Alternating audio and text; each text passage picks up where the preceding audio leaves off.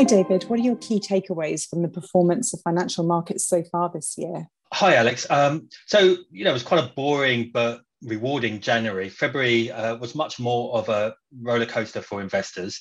Of course, dominated by the sharp move higher in government bond yields and increased market volatility that we saw in the latter half of the month. So equities, fell back from all-time highs as sovereign bonds sold off and yields moved higher, something we discussed in our last podcast.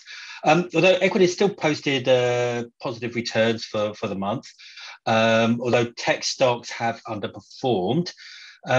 Commodities posted the strongest returns in February and for the year so far, notably growth-sensitive crude oil and copper.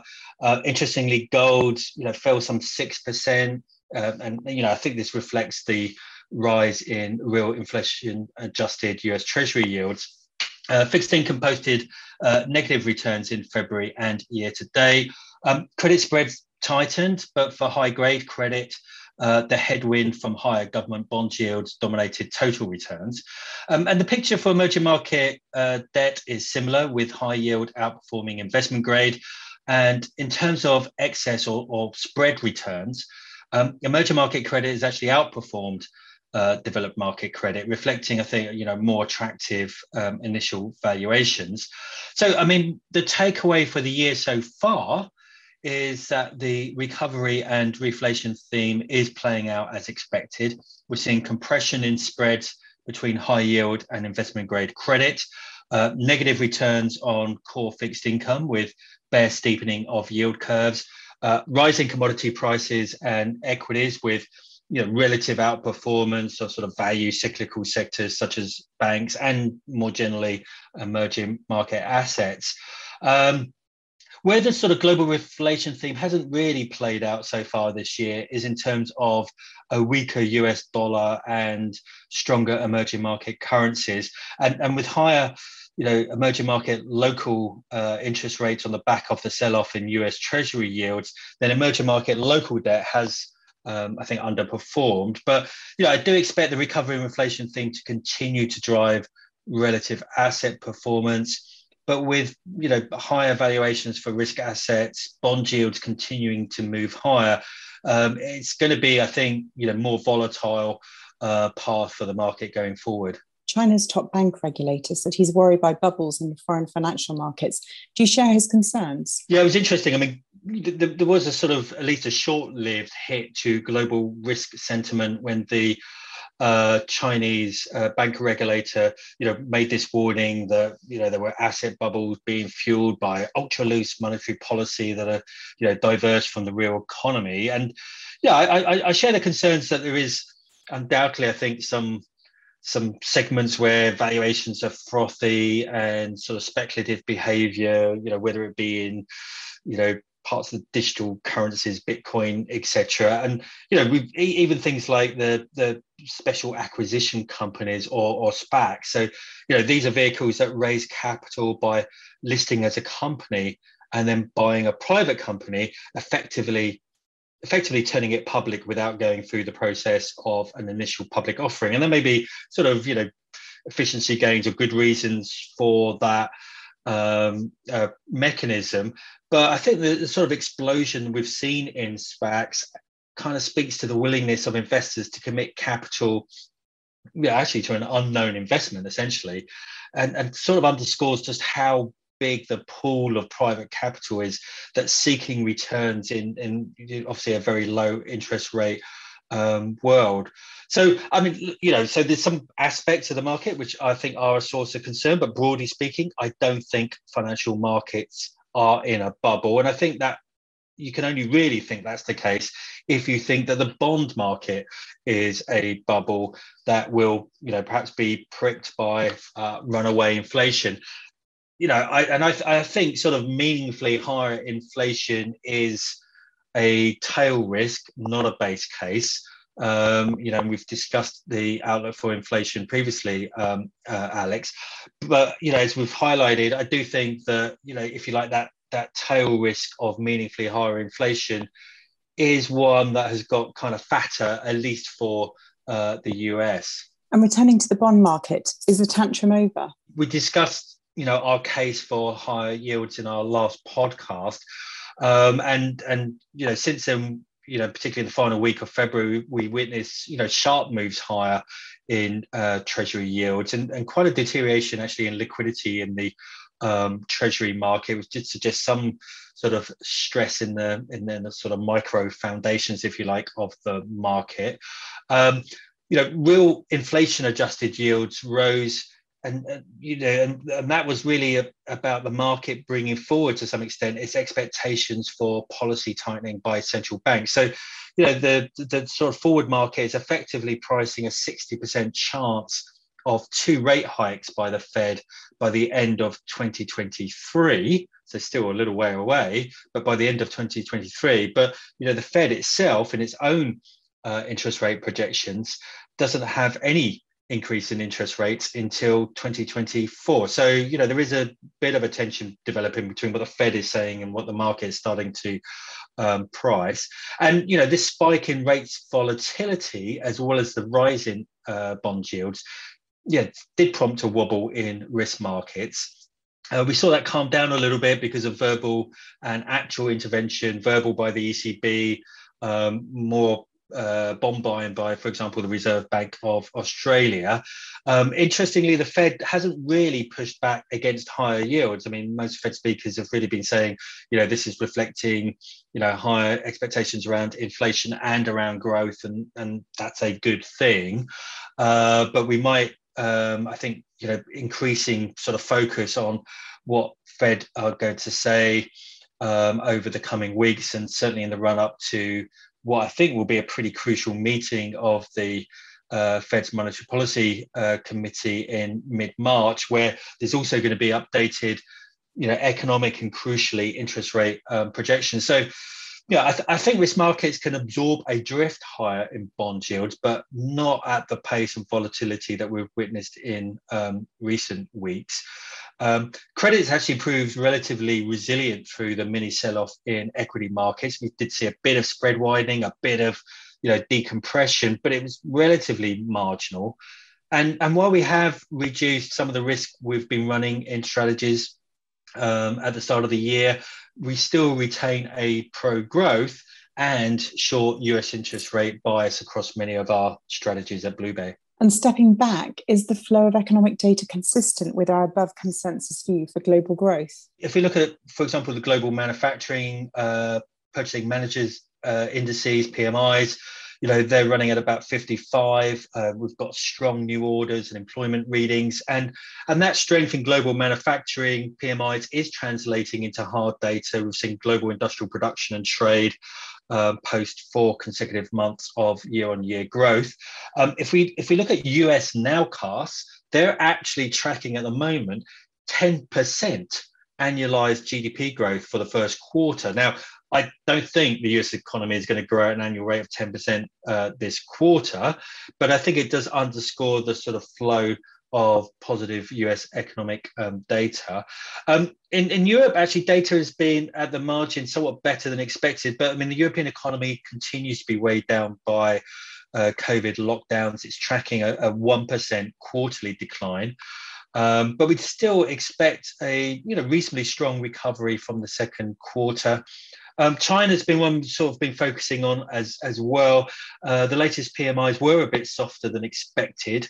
I mean, the growth impulse from credit probably has peaked, and policymakers in Beijing are starting to sort of signal a tightening in credit and fiscal policy. So, we may see the peak in global in China growth around about sort of mid-year. It's still going to be a strong year, I think, in terms of China demand, but we might be quite close to the peak in China growth.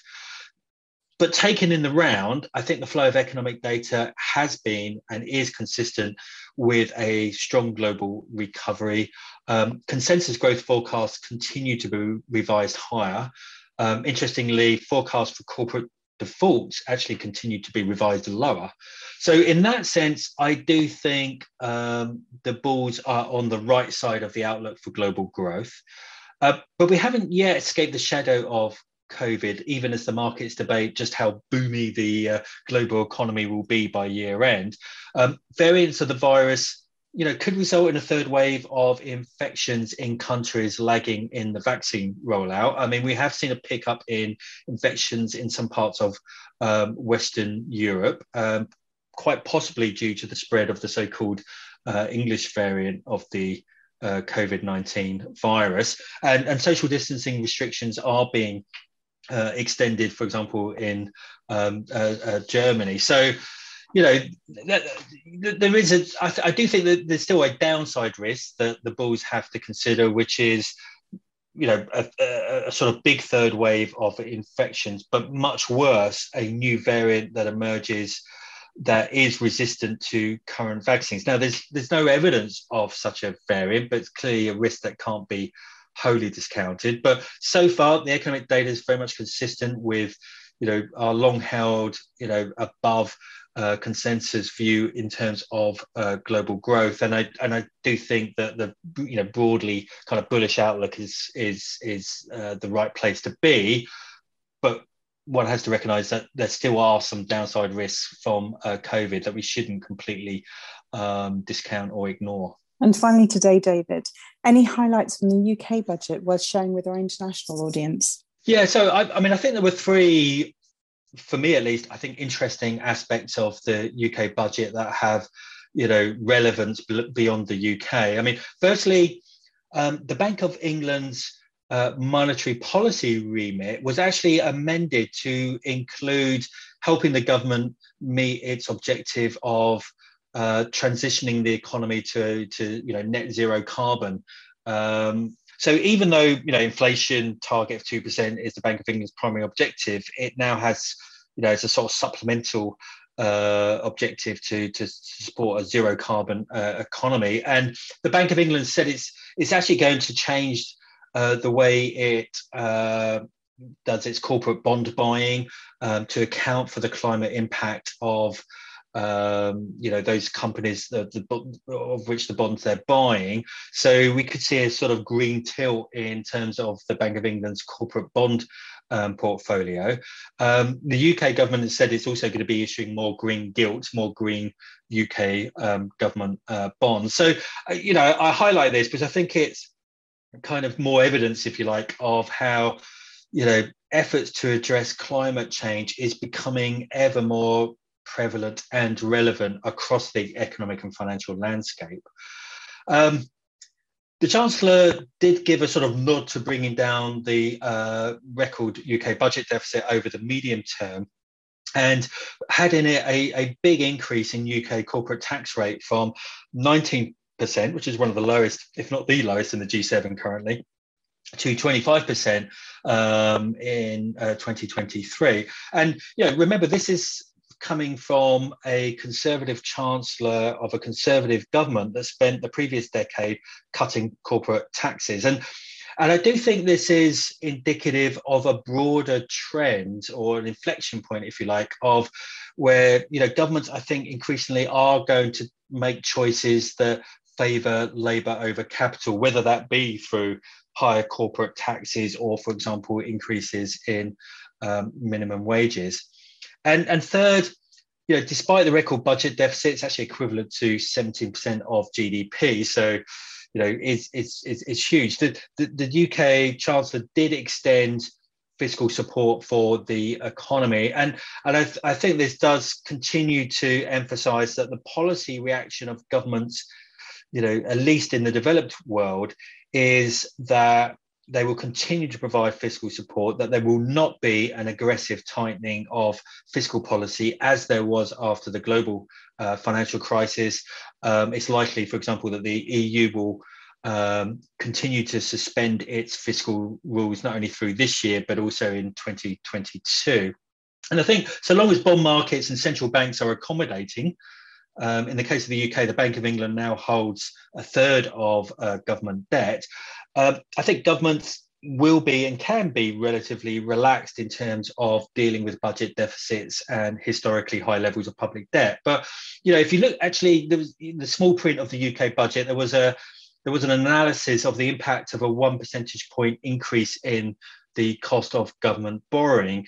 And it showed that it would actually increase debt service costs by almost 1 percentage point of GDP. Now, that's certainly affordable. Debt service costs are extremely low right now, but it would actually be largely wipe out the increase in revenues the government gets from higher corporate taxes. So it kind of highlights, the extent to which the higher debt ultimately does imply some higher sensitivity to changes in interest rates.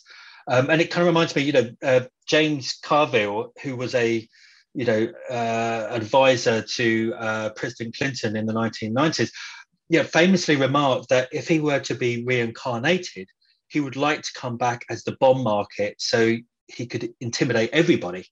And despite the growling of bond bears that we discussed in our last podcast, Alex, the bond vigilantes that punish fiscally profligate governments are not yet on the horizon. And I think governments are counting that they will stay quiet for quite a bit longer so that they can avoid having to make tough fiscal decisions before they want to face taking those decisions. But we'll have to see whether the bond vigilantes continue to stay quiet. Thanks for your time today, David, and we'll speak to you soon. Thanks, Alex.